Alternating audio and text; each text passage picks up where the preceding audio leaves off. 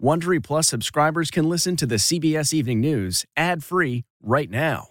Join Wondery Plus in the Wondery app or on Apple Podcasts. This spring, if you'd rather spend time enjoying your lawn instead of trying to keep it alive, there's good news. True Green is the easiest and most affordable way to get a beautiful lawn. All you have to do is water and mow, and they'll do the rest. Weed control, fertilization, aeration, and even some things you might not even think of. They'll do all of it, while you can do literally anything else. With True Green, you can have your lawn looking as good as a putting green. That's not hyperbole. True Green is the official lawn care treatment provider of the PGA Tour. True Green offers a satisfaction guarantee, and they have a verified best price promise, which guarantees you the lowest price with no compromise on quality. You do you. Let True Green do your lawn care. Visit truegreen.com to get the best lawn at the best price with the best people guaranteed.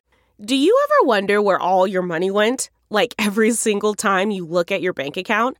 Honestly, it's probably all those subscriptions. I felt that way too, until I got Rocket Money. Rocket Money helped me see all the subscriptions I'm paying for, and it was eye-opening. Between streaming services, fitness apps, delivery services, it all adds up so quickly. Rocket Money is a personal finance app that finds and cancels your unwanted subscriptions, monitors your spending, and helps lower your bills. Rocket Money has over 5 million users and has helped save its members an average of $720 a year, with over 500 million in canceled subscriptions. Stop wasting money on things you don't use. Cancel your unwanted subscriptions by going to rocketmoney.com/Wondery. That's rocketmoney.com/Wondery. rocketmoney.com/Wondery. Tonight, as we come on the air, weather threats on both coasts, the death toll rising from wildfires in California, and residents from Texas to Florida brace for impact from twin tropical storms. In California, at least 5 people are dead, with more than 60,000 evacuated. The smoke reaching all the way east to Nebraska. Tonight, firefighters stretched thin and pleading for reinforcements. Historic storm threat. Not one, but 2 tropical storm systems are barreling toward the mainland at the same time. Could they both become hurricanes? On-time delivery? The Postmaster General promises mail-in ballots will be delivered fully and on time, but he won't commit to reinstalling hundreds of mail sorting machines to handle the surge. You will not bring back any processors. They're not needed, sir.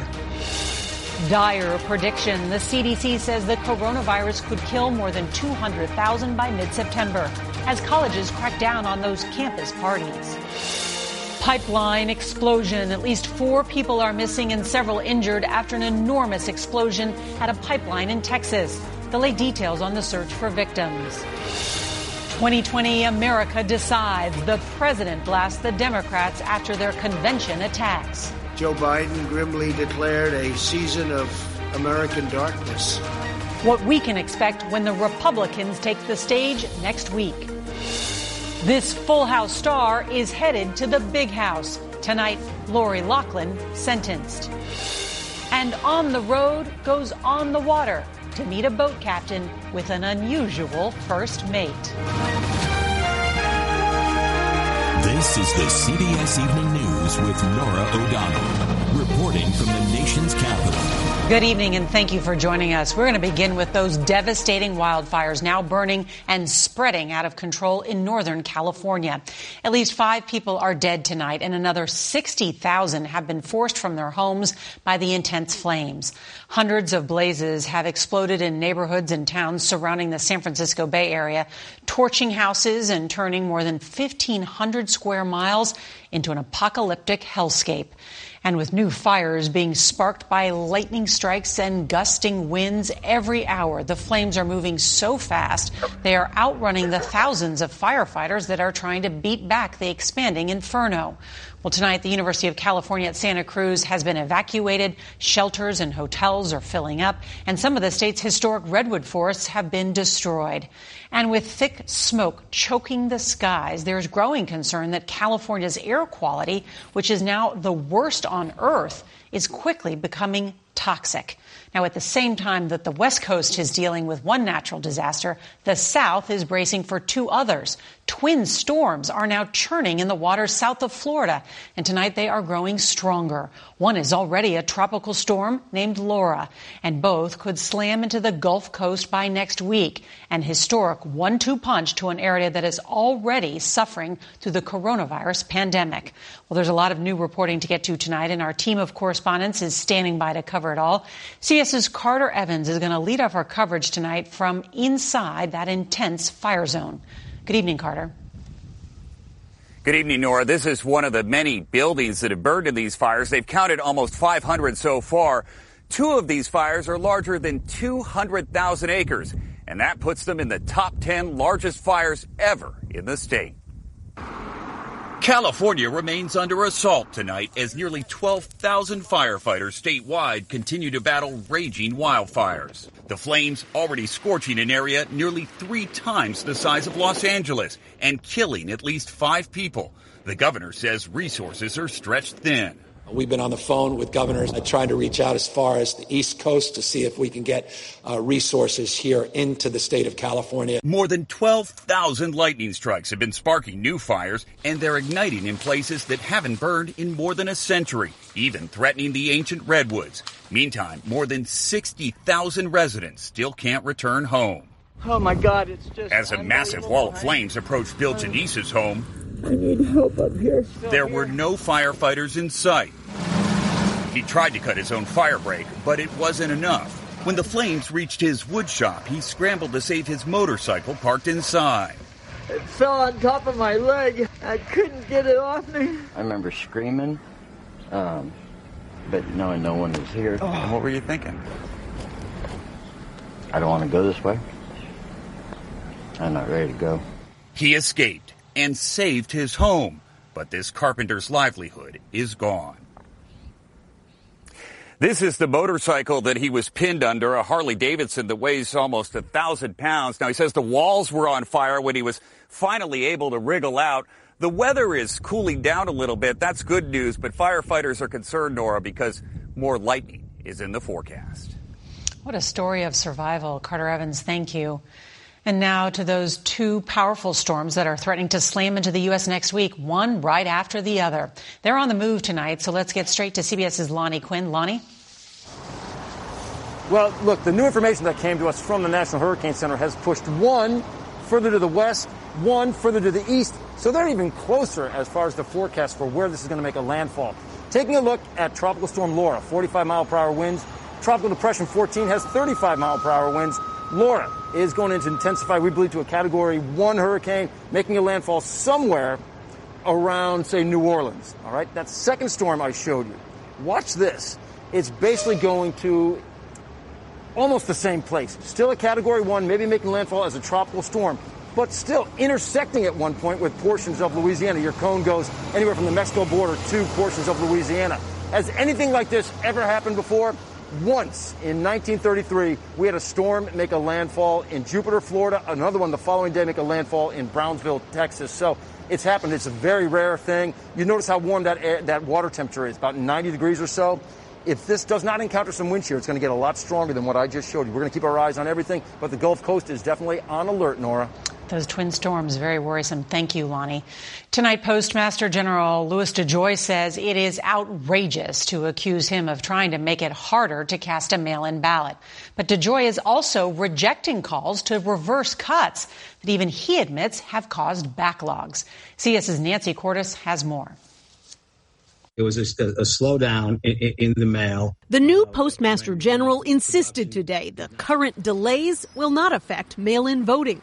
We will scour every plant today, each night leading up to Election Day. So you do support voting by mail?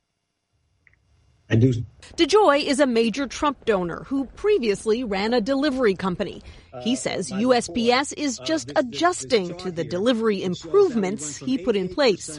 A recovery process in this should have been a few days, and it's mounted to be a few weeks. But the unexpected changes have alarmed customers and postal workers. We do not have enough people to carry the mail. DeJoy has agreed to halt the removal of collection boxes. I decided to stop it.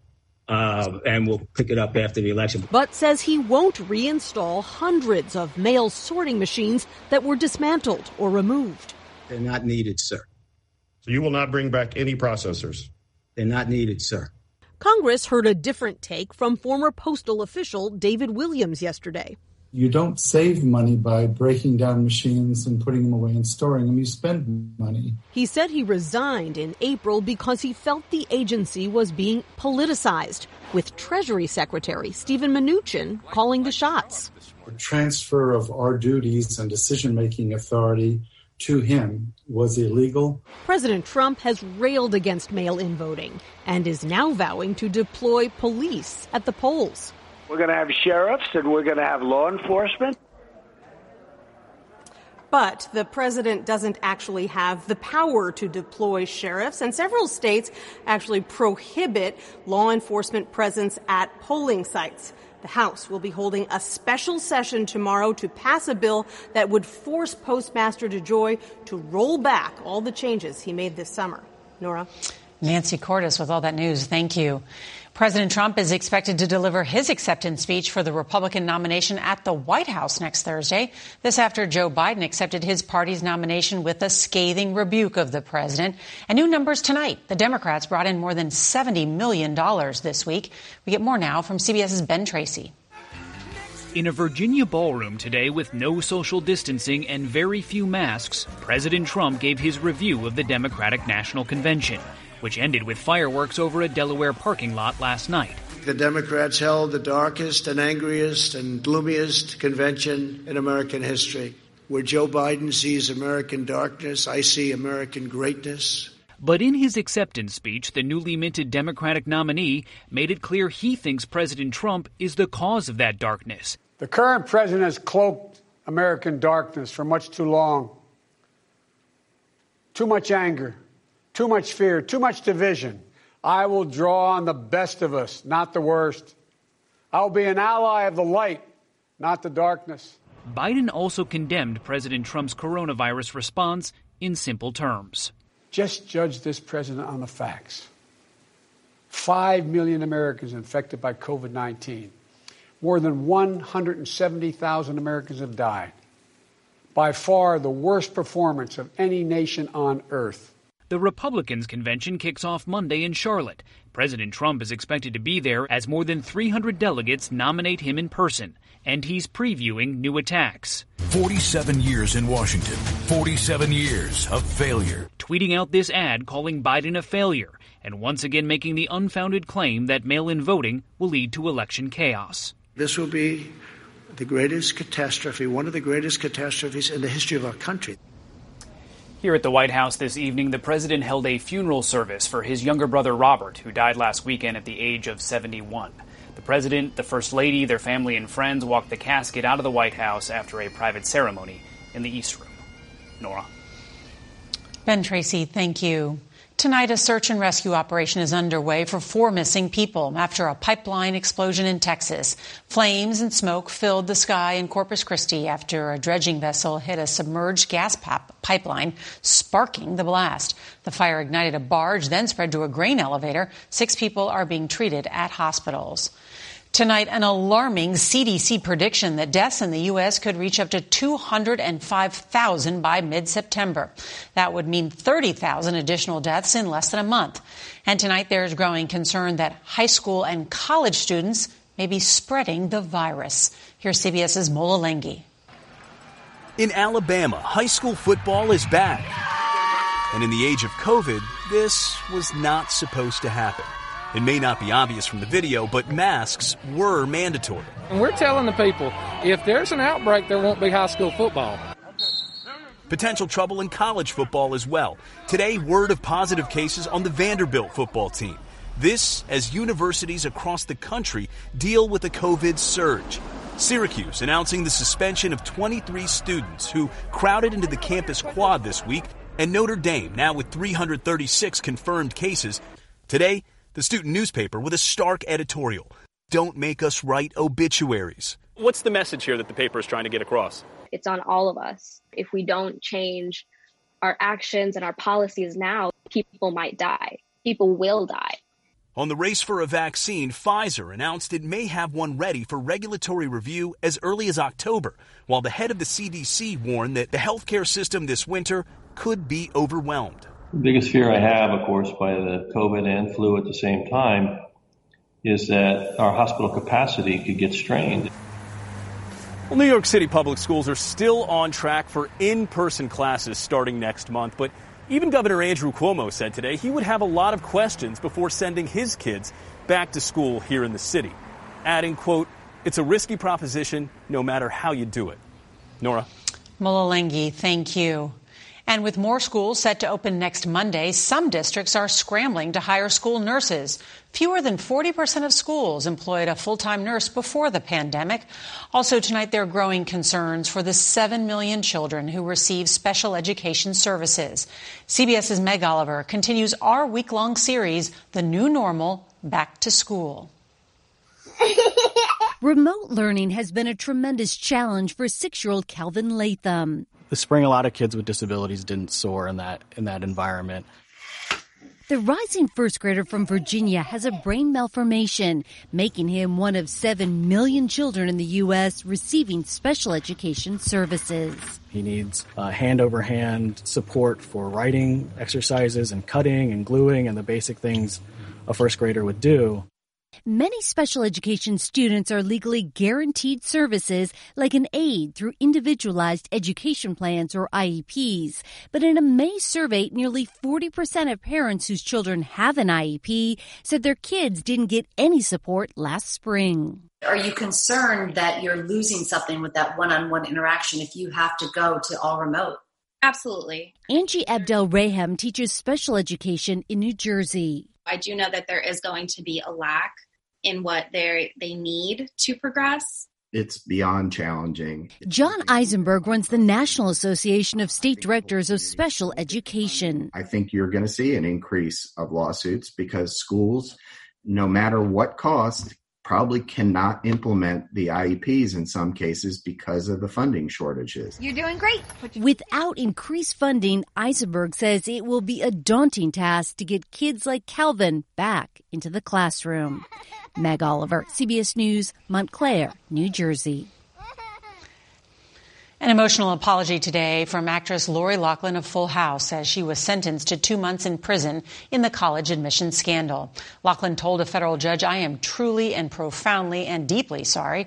Her designer husband got 5 months. Both report to prison November 19th. They pleaded guilty to paying $500,000 to get their daughters into USC as bogus rowing recruits. And happy 101st birthday to Sister Jean, the chaplain of the men's basketball team at Loyola University Chicago. Because of COVID, the school threw her a virtual party. Sister Jean was born in 1919 during the Spanish flu epidemic, and her birthday wish is that people wash their hands, wear masks, social distance, and that she gets to see everybody back on campus. I'm with Sister Jean. Some relationships simply defy explanation. Here's CBS's Steve Hartman on the road at sea. It can be a lonely job, pulling lobster traps way out here in the middle of the Gulf of Maine. But for 15 years, Captain John Mikowski had company, a faithful companion. In fact, he says, maybe a little too faithful. She comes right up to the window and is looking at me this far away. I mean, it's just staring at me. You know? John's stalker girlfriend, who he named Red Eye, showed up one day in 2005 and basically never left. Until a few months ago, when Red Eye suffered a leg injury. John knew a seagull couldn't live long like that. How hard was it for him? Oh, very, very difficult. John's wife, Debbie. To watch John and to see how sad he was. I could tear up right now. I don't know why I was so emotionally crushed, but there was a piece missing. I was beginning to wonder how much longer I felt like doing this. So, in an attempt to save his passion for the sea, he tried to save that seagull. Actually caught her and brought her to the Center for Wildlife in Cape Nettic, Maine. The staff nursed Red Eye while John spoiled her with brown hake, her favorite kind of fish. And would you believe, just a few weeks later, Red Eye was good as new. earlier this month, John released the bird back into the wild. Perfect. Of course, the wild was never really Red Eye's thing, which is why, still today, no matter where John is in this great ocean, that's her. Red Eye somehow finds him. Atta girl. For centuries, boat captains have believed seagulls carry the souls of lost sailors. And for this fourth-generation lobsterman, that is a comforting thought, that maybe Red Eye is an ancestor looking out for him. But John says it's more about something far less mystical. It's about the purpose that is found whenever two living creatures truly need each other. Steve Hartman, on the road, in the Gulf of Maine. And next week on the CBS Evening News, Racing to a Cure, we go behind the scenes of the push to produce billions of COVID-19 vaccine doses. And if you can't watch us live, don't forget to set your DVR so that you can watch us later. That is tonight's edition of the CBS Evening News. I'm Norah O'Donnell in the nation's capital. Thank you so much for joining us this week. We hope you have a great weekend, and we'll see you right back here on Monday. Good night.